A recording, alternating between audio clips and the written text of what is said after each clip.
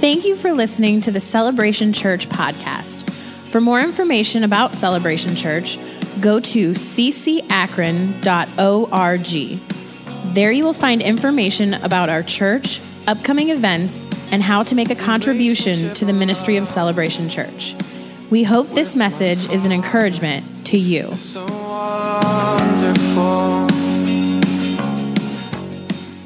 This never-ending joy. Luke 24. Last week, we started to take a look at what it meant to be witnesses, that God has called us to be witnesses. And I want to just continue on in that passage. So in Luke 24, and I'm going to pick up in verse 46. Luke 24, verse 46 is where I'm going. I want to continue on in that we are called to be witnesses, and in this thought about being empowered to be witnesses. In Luke 24, 46, it says, "Then he said to them, thus it is written, and thus it was necessary for the Christ to suffer and to rise from the dead the third day, and that repentance and remission of sins should be preached in his name to all nations, beginning at Jerusalem. And you are witnesses." Some of you are with me. "And you are witnesses of these things. Behold," if you have a highlighter, underliner, something, you need to do it in your Bible. "Behold, I send the promise of my Father upon you. But tarry in the city of Jerusalem until you are" what? "Endued with power from on high." I love that. "Behold, I send the promise of my Father." Now, I'm not going to go into promise of the Father and all that right now. That's a whole nother message. But man, what a picture. I just want to capture that phrase for a moment. If you've never heard this before or never heard us teach on this before, there's a promise made between the Father and the Son. And the Father said, if you'll become the redemption, if you'll become the propitiation, the sacrifice, I'm making a promise with you that I will pour out my Spirit. That is the promise. Can you put that verse back up? That is the promise of the Father, that the outpouring. Jesus was telling them about Acts 2, what was getting ready to transpire. I'm going to pour out upon you the promise of my Father. You and I need the Father's promise. It doesn't just end at salvation. Thank God for salvation. And if that was all he gave us, thank God for redemption. But there's more. There's more available to you and I. And thank God for that. So that the promise of the Father. When Peter stood up on the day of Pentecost and he preached, he captured this idea. He said, this which you now see and hear. What was he talking about in Acts 2:33? When, the people were in upheaval. There was a absolute pandemonium and chaos going on in church that day. They were praying in tongues. They heard this. They heard these people who had gathered for the feast that were now praying in tongues, praying in other languages, and they understood them. And some of them were praying in languages of earth, and they were praying out, singing out, praising out, declaring out worship to God. And Peter stood up on the day of Pentecost and said, "These men are not drunk as you suppose." These, they were all the spectators. All of the people that were watching the scene, watching the 120 in absolute commotion. Can you just picture that this morning? We've had a pretty great service this morning, but it hasn't drawn crowds in from outside. It hasn't drawn in people from outside and people watching and looking at what's going on with them. They look drunk.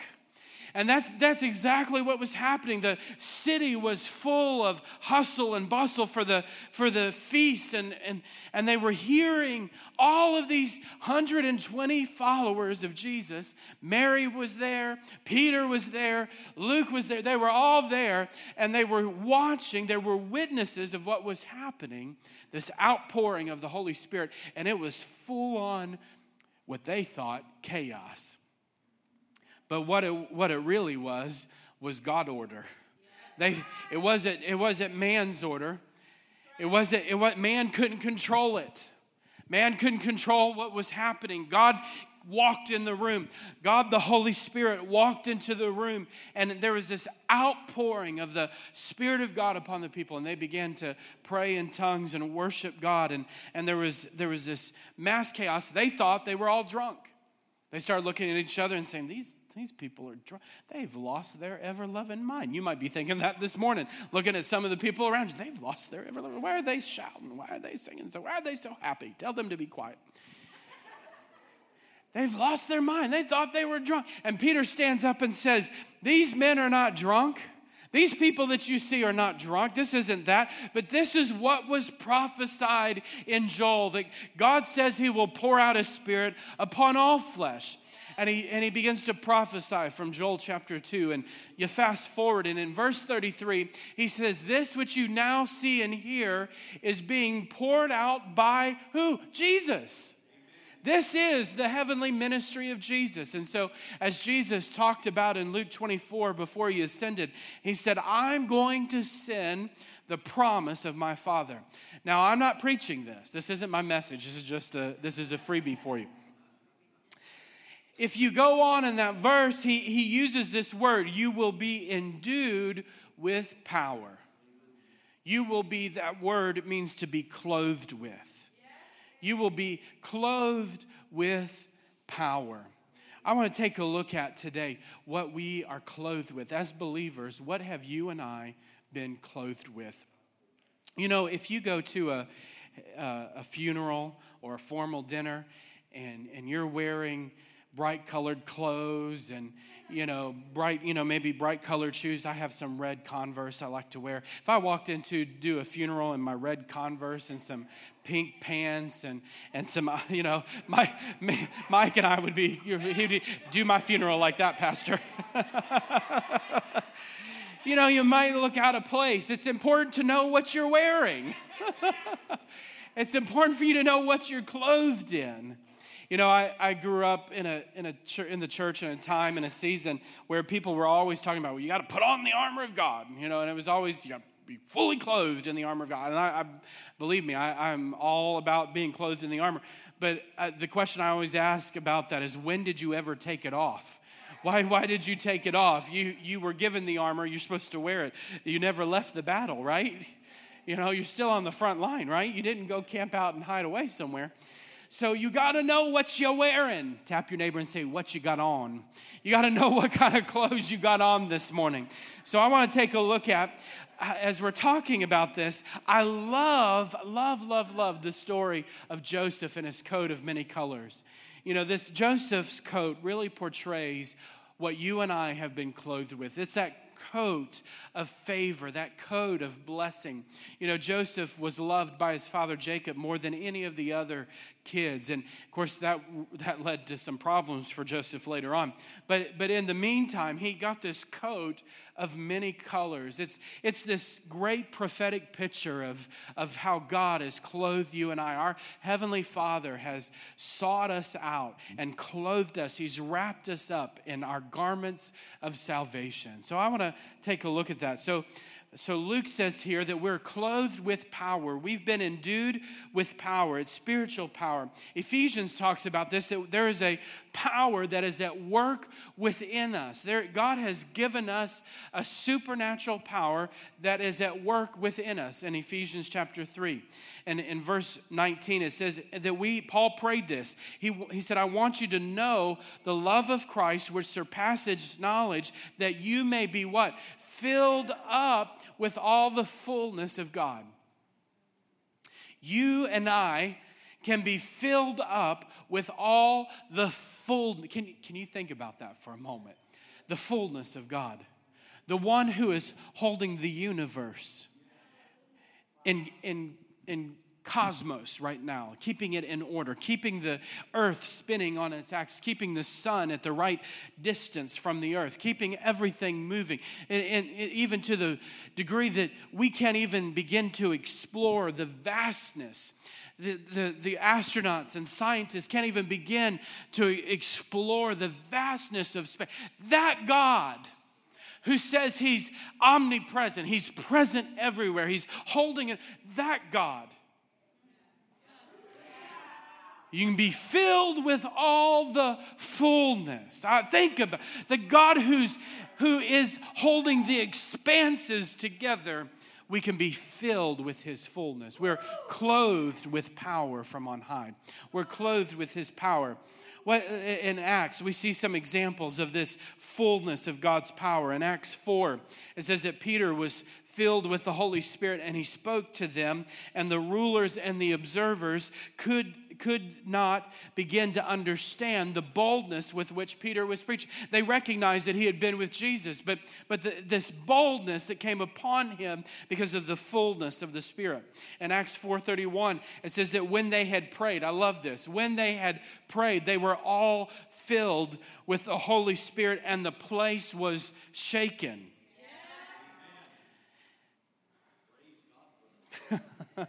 The building shook because there was such power in the place.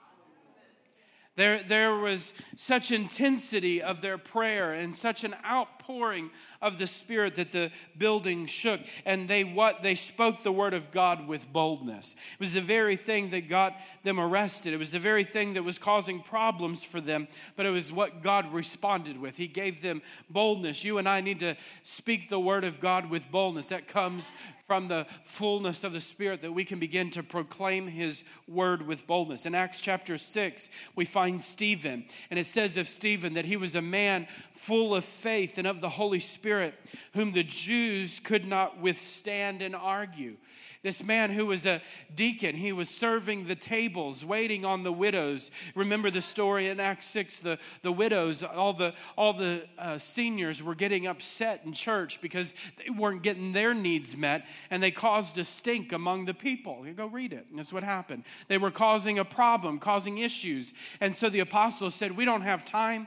We are taking the gospel around the world. We can't deal with this. And so that's where deacons began to minister, and Stephen was one of those. He was selected to be a deacon, and he began to wait on the people, and signs and wonders were happening as he waited. Can you imagine going to the missions lunch in just a few moments and sitting down to get a big spoonful of jambalaya and taking a big old bite of that bread pudding, and up walks Mike Sloan, and he looks at you and says, you got a problem with your back? God's going to heal your back. Be healed in Jesus' name. And you're, whoa, I just got healed. That was Stephen. Boldness. He began to wait on the table. Well, he wanted him to be your waiter. You ever went to a restaurant and had bad service? That wasn't the case with Stephen. He was the best. Everybody wanted Stephen. But the Jewish leaders didn't like what he was doing, and they tried to argue with him, but they couldn't. It says that he was full of the Spirit of God. They couldn't withstand him. They couldn't argue him. In Acts 7, Stephen was being martyred, and being full of the Holy Spirit, he gazed into heaven and saw the glory of God. My goodness. Can you be so full of the Spirit of God that you can have an open vision of heaven in that, just so full of the Spirit of God in that moment? People are stoning you. People are stoning you, and you're so full, so clothed with the Spirit of God that it's like water off a duck's back. It doesn't even, the stoning isn't even affecting you. You're so focused on heaven that you see the heavens open and see the glory of God and Jesus standing at the right hand of the Father. My goodness. So full. Barnabas in Acts 11. I mean, we could go on and on and on, but Barnabas, this is a great one. He was full of the Holy Spirit. He was a man he was just a servant. He was just serving along with Paul, but God put his hand on Barnabas and said, you demand, I'm calling you, not just to serve, but I want you to step up. You're going to lead. And what does it say about Barnabas in Acts 11? That considerable numbers were brought to the Lord. He was full of the Spirit, and considerable numbers were brought to the Lord, clothed with power from on high. In Isaiah 61, verse 3, it says to grant those, the Spirit of the Lord. You remember Jesus quoted this. He read this in Luke chapter 4. But in verse 3 it says to grant those who mourn in Zion, giving them a garland instead of ashes, the oil of gladness instead of mourning, the mantle, or we translate that a lot instead of mantle, the garment of praise, instead of a spirit of fainting or heaviness. So they will be called oaks of righteousness, the planting of the Lord, that he might be glorified. That word garment here, and it's translated here for you, but it's the word mantle. It's the garment that has been placed upon you. It's like Elijah's mantle. Elijah's mantle being placed on Elisha. It's the anointing. It's that clothing that's placed upon you. Instead of your ashes, instead of your brokenness. You know, what are the ashes? It's the burned up, burnt out areas of your life that you look at and you don't think anything good could ever come of that. You know, if you leave ashes around long enough, we have a wood fireplace in our house. You leave those ashes from the wood in the fireplace long enough, the circulation from the flue will come down, and that smell starts to fill your house. And you can smell the ashes, and you can walk into your home, and you're like, ugh, that's from that fire a couple weeks ago we didn't deal with. You know, we didn't clean out those ashes, and you can smell it. Anybody know what I'm talking about? Or you get around somebody who's been around the fire, and they smell like that smoke, that ashy.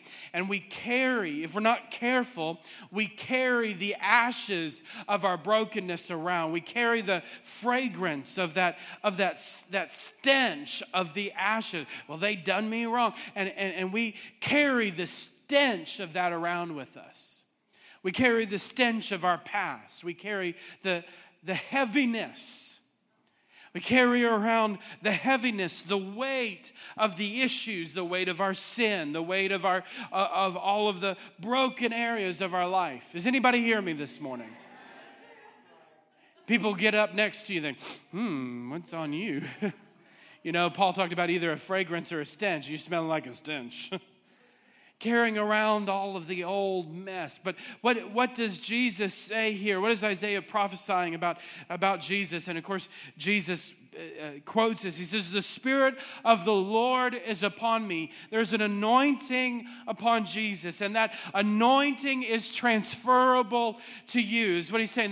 There's an anointing upon me. Jesus said this in Luke 4. The Spirit of the Lord is upon me. He has anointed me, and I'm going to place upon you the mantle of praise. I'm taking from my anointing, and I'm placing my anointing on you. There's a garment of praise, a mantle of praise, and an anointing of praise coming upon you. Instead of your heaviness, instead of your ashes, I'm going to take away the stench of your brokenness. Out of the brokenness, there's going to come a song. Out of the bad news, there's going to come beauty. I'm going to take out the old, the messed up, the broken down areas of your life, and out of that's going to come a song of praise. Yeah, praise him. I think about the prodigal son. You know, here you have the son that has wasted his inheritance. He's wasted his life. And he comes back, and the father is watching for the prodigal son. He's not just busy about his work, but he's watching. And from afar, he sees the prodigal running. He sees from a distance the son that was lost now coming home. My God. And he runs. What a picture of Christ. And he could have left him in his broken rags. He could have left him in his torn up mess, his filth. He could have left him smelling like the pigs and the harlots that he had wasted his life on. But no, he goes after him. He runs after him. And he calls for a garment. He calls for the robe to be placed upon his son. He cleanses, he washes off all of the nasty filth, the rags, the brokenness, and places upon him his fatherly robe. And he's done that. God has done that for you and I. And he comes running after us and cleans us, washes us, and places upon us this robe of praise. We become identified with our Father. We're no longer identified with the brokenness of our past, but he gives us a garment of praise. Hallelujah. And Isaiah 61, if you continue on down to verse 10, it says, I will greatly rejoice in the Lord. My soul will exalt in my God, for he has clothed me with garments of salvation. I love that. He's clothed me with garments of salvation. He has wrapped me with a robe of righteousness. That word to, clothe me with a robe or wrap me, to envelop me. You just think about when you, the father, running out to meet his son, the prodigal son in that moment, and he falls on him. He fell onto his son. He hugged him, embraced him, and kissed him. He was enveloped. Do you see what I'm saying this morning? He was enveloped by his father. I didn't deserve it. We sang it this morning. I didn't earn it. I couldn't earn it. But my father, who loved me, came running out to meet me and enveloped me. He clothed me. He wrapped his righteousness around me. It wasn't a righteousness of my own. I didn't earn that righteousness. No, it was a righteousness that was imputed upon me. It was placed upon me. It was the righteousness of Christ. We talked about last week. It was the righteousness that was obtained through suffering, that Christ, he became the perfect righteousness. And in that suffering, he became this humble servant. He went led like a lamb to the slaughter for you and I. And that obtained that perfect son, that perfect righteousness and suffering obtained for you and for me a righteousness not of our own, a righteousness that I couldn't earn it. I couldn't deserve it. But he places it upon me. He takes off somebody needs to shout this morning. He takes off, my God, he takes off my brokenness, my filth, my sin. Yeah, your sin. How great is your sin that separates you from God. And you feel the weight of that. You feel when you're carrying, it's like Isaiah was talking about this heaviness. You feel the weight of that sinfulness on you. Just even as believers, if you think about for a moment as believers, if we even the slightest disobedience, you feel that. When you say something you shouldn't say, or you respond in a way that you shouldn't in a situation, you feel that, oh my gosh, God, I'm sorry. And you feel that heaviness. At least you should. If not, I would say that you're bent over and you don't even know it. But you feel the heaviness of that. And God takes that. He takes that off. He takes off that heaviness. He takes off that sinfulness. And he places upon us his righteousness. I'm so thankful for the righteousness of Christ. I'm so thankful for righteousness that when God looks at me, when God sees me, when he looks through the windows of heaven and he begins to look into my life, he doesn't see me for who I used to be. He doesn't observe me as a sinner, as broken. He doesn't look at me and say, "Oh, you're such a mess." But he looks at me and he sees the clothes of righteousness that's been placed upon me. Oh yeah, it doesn't give me a reason to be prideful or arrogant. Oh, look at me, look at my clothes. I'm a better Christian than you are.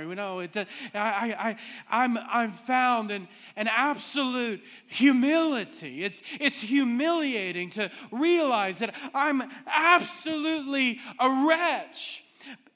If the garment wasn't there, if the clothes of Christ weren't placed upon me, I'd be a broken, absolute wretch, a mess of a man. But in it, Christ found me, and he's placed his garments. He's covered my sin. He's covered my shame. He's covered my nakedness, and it's with his garments. It's humiliating to recognize. It's humbling to see that this righteousness is not of my own. It's not of my own. the just, the righteous, in Romans 1:17, the righteous shall live by faith. How are we to do that? You know, Luther beat upon this scripture. How will a man who is a sinner and sinful by nature, how can a man live by faith? It's impossible. How can a broken wretch of a man live by faith until you realize that you've been clothed with a righteousness not of your own. It's not of the works that I do, but it's of the righteousness of Christ. Oh my God. Yeah, He's placed upon me. He's placed upon me. Thank you, Lord. Excuse me if I get happy.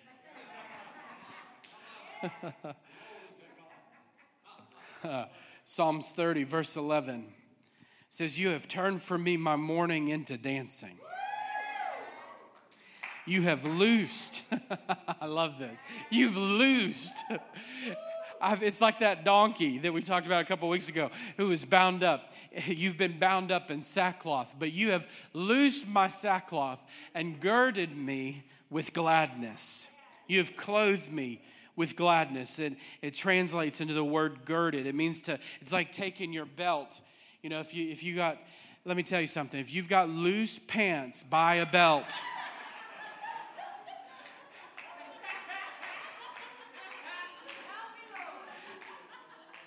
I'm just going to tell you, I don't want to see any of that. Buy yourself a belt. If you're watching via live streaming and you don't have a belt, come to Night of Hope. We have all kinds of clothing. We'll hook you up with a belt. I'm not talking bad about anybody. You're better than that. You can wear your clothes right. Anyway. Bless the Lord. That was free. I'm trying to give you an example. Y'all stop now. I'm trying to give you an example. They girded belt. When your pants are loose, you get a belt, and it binds your pants up, right? It holds them up, right? I'm just trying to paint the picture for you. So you have been girded. Thanks, Tommy. You've been girded with gladness. Gladness has been bound around you. It's okay to be happy. He fills your mouth with joy. He's exchanged this mourning, the sorrow, the grieving. When do you grieve? You grieve over something that you've lost. You grieve over something that once was and now isn't.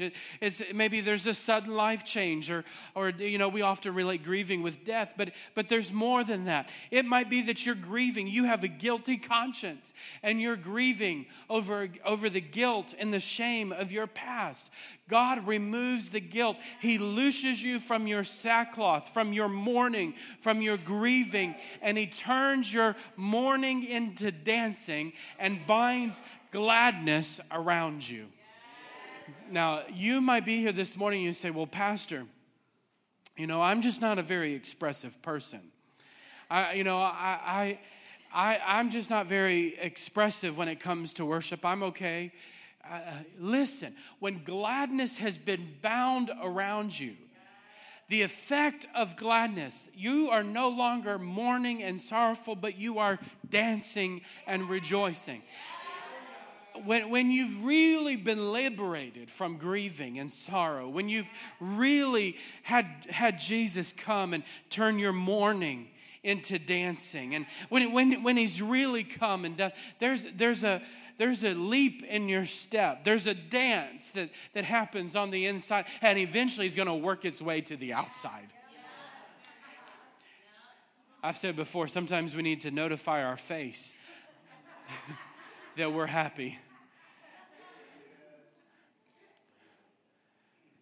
When you bind gladness about you, can you imagine for a moment with me the blind man who was carrying about the beggar's coat? And that's all he knew, his beggar's garment, his beggar's coat. couldn't work. He lost his ability to care for himself and the ones that he loved because of an illness. Grieving, loss, sorrow. But when Jesus came and healed his eyes, he cast off the beggar's garment. He was taking off the clothes that he used to be identified by, and he was rejoicing in Jesus. They couldn't shut him up. They couldn't stop him. They couldn't shut him up. There was a scene. He caused a scene because he was croaking out. Because Jesus had come. It's what the Bible, he was croaking out. He caused such a scene because the garments of mourning had been removed and he had been given a new garment. He had been given a new clothes had come upon him. He didn't have to go clothes shopping. Jesus came and gave him something new to wear. And it was the garment of rejoicing. It was the garment of gladness. What inhibited him, what prevented him from being able to care for himself and others had been removed. I want you to think about that. That mourning, that grieving, that issue that's keeping you from being able to do and to walk in what God's called you to do. When Jesus comes, he takes away the obstacle. He removes the issue and replaces it with a garment of gladness. Gladness to rejoice in him. Gladness to follow Jesus and to be one of the merry men that were following along Jesus. It was okay to be one of Jesus's merry men. It was okay to follow along and be glad and rejoice in him. It was okay to walk with Jesus now. His life had been transformed. His life had been changed. Where he was sad and depressed and begging, he now was rejoicing and walking in gladness. Everything changed in a moment. The garments changed. The clothes had changed. He no longer had the smell of his past, but God had made all things new. Romans 13:14. Love this. Romans 13:14. But put on. Put on. That it's not a put, by the way. That A is it's a note letter. It's a footnote letter, sorry. But put on. Oh, there. Thanks, media.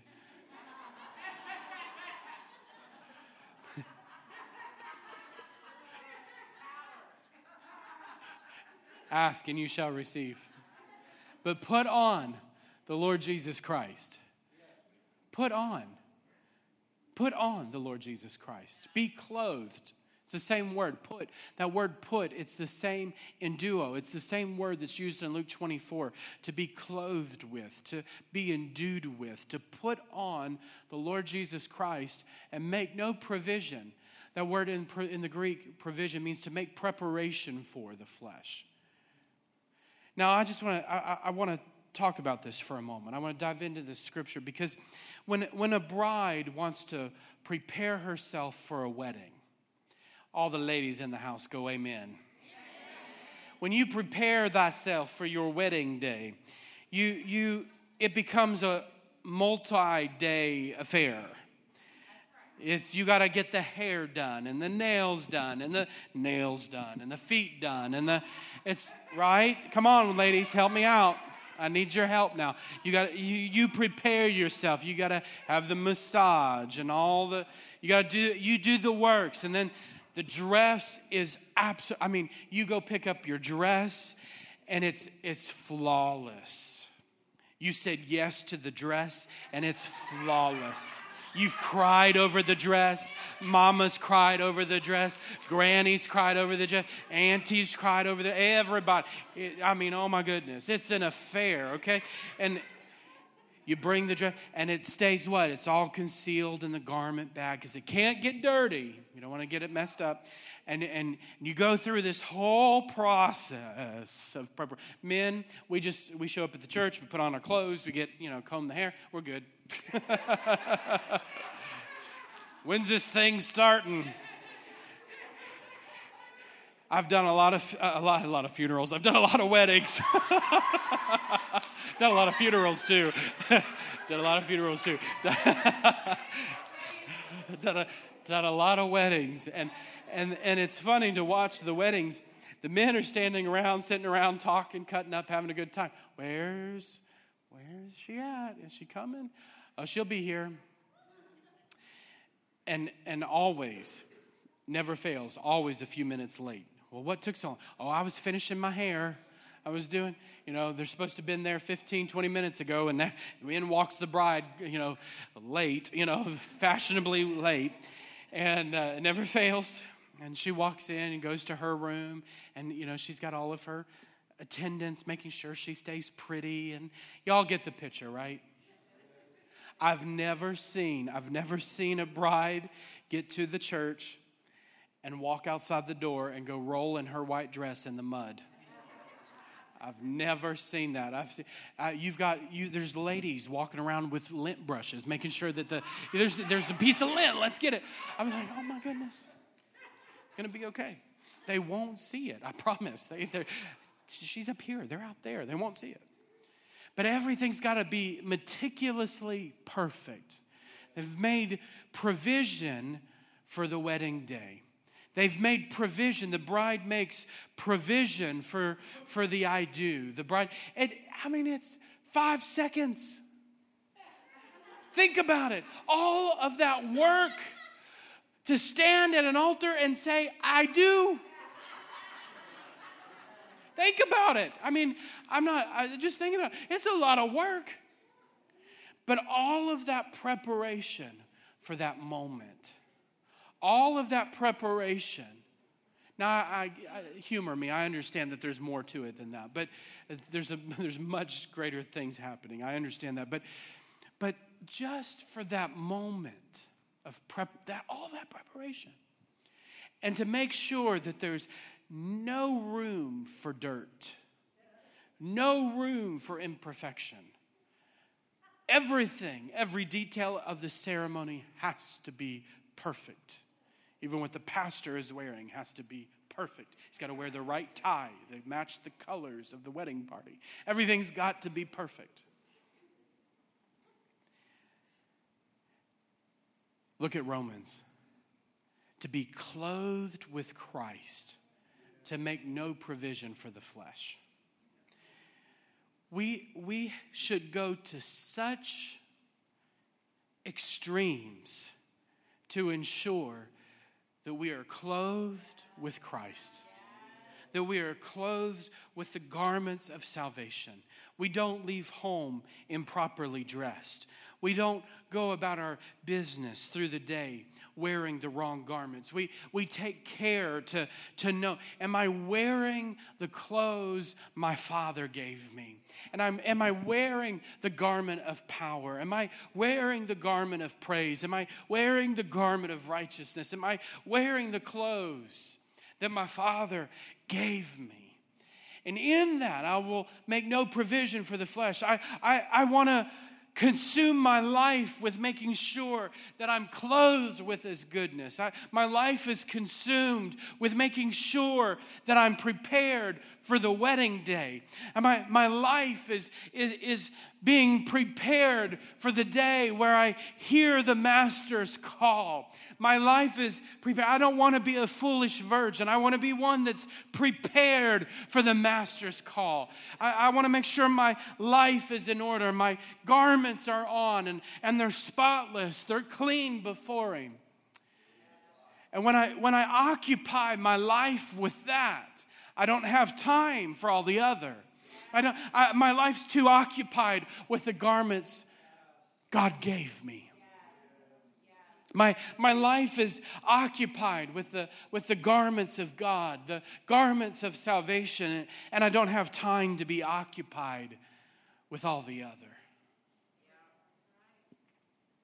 I don't have time to make provision. I'm not looking around to say, well, can I get away with this? How close can I get to the mud before I get dirty? How much can I play in sin before it affects? No, when I'm occupied with my Father and the favor of God that He's placed upon me, it consumes everything about my life. Changes everything. Changes everything. Let me wrap up with this. The worship team, y'all can come.